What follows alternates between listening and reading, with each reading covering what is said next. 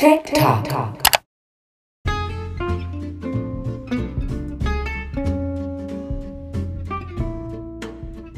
Welcome to our inaugural episode of FCS Tech Talk, hosted by your FCS Instructional Technology team. I'm Chuck Elliott. This is Savannah Richards. This is Dwayne McIntosh, aka Mac. Hey, this is Callie Meyering.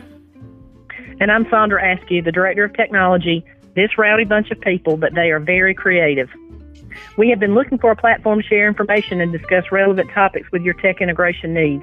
This podcast has been in the works for a couple of years, and we're very excited to finally get it started.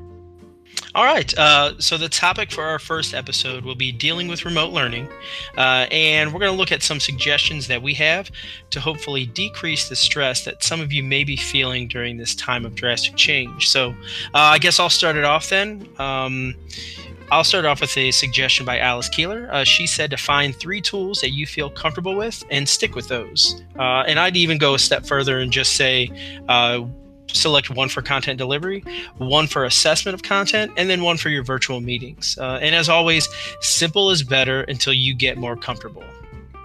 Savannah, what might you suggest to keep things simple for teachers and students? Yeah, that's a good question. I think really the first place to start would be choosing your platform, right? So finding a platform that works for you, it works for your students. If you feel comfortable in the platform, I promise this really will translate to the students in the classroom. And there are 2 platforms that we've been focusing on. The first one is Google Classroom, and the second one is Canvas. So Google Classroom is more of that digital web tool, and Canvas really includes that learning management system. As far as tips with working with students, Mac, do you have any suggestions for that? Yes, I do. Those are good points so far. Know your students. Relationships are really important at this juncture. An asynchronous setup where you can record a lesson with slides and screencastify might be ideal, considering your students may be up all night without a strict schedule at this point. So you want to give them that autonomy to choose the time in the day to complete your work. Kelly, what do you think? Yeah, I totally agree with you, Mac. While we all complete our work at different times of the day, some of our work can come to a complete stop when we can't get to those resources.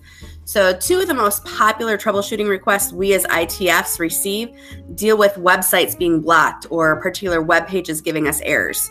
So whenever this happens, we highly encourage you or your students to get a screenshot of their error or the blocked page when you send us any type of troubleshooting email. Don't ever let those blocked pages bring you down. Right, Sandra? Definitely. Don't let those block pages be a block for you. If you get those blocks, you document as much about it as possible, and we will be here to help. And don't let that frustration get to you. We're in a stressful time, and we want you to be as upbeat as possible every time you meet with those students in your virtual classroom. Make every attempt to be as creative and as positive in that virtual learning space as possible. Praise your students for doing well and trying to make the transition, no matter how small the effort.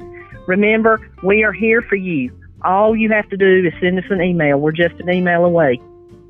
We all want to make navigating these new waters as effective for everyone, staff and students included. So, Charles, at this point, where are we going now? Well, I think that's a great start to our podcast. I think everybody's offered up some great tips and suggestions so far. So please join us again as we cover topics in the future like providing digital feedback, using virtual meeting tools, and copyright and fair use. So until next time, keep on talking tech.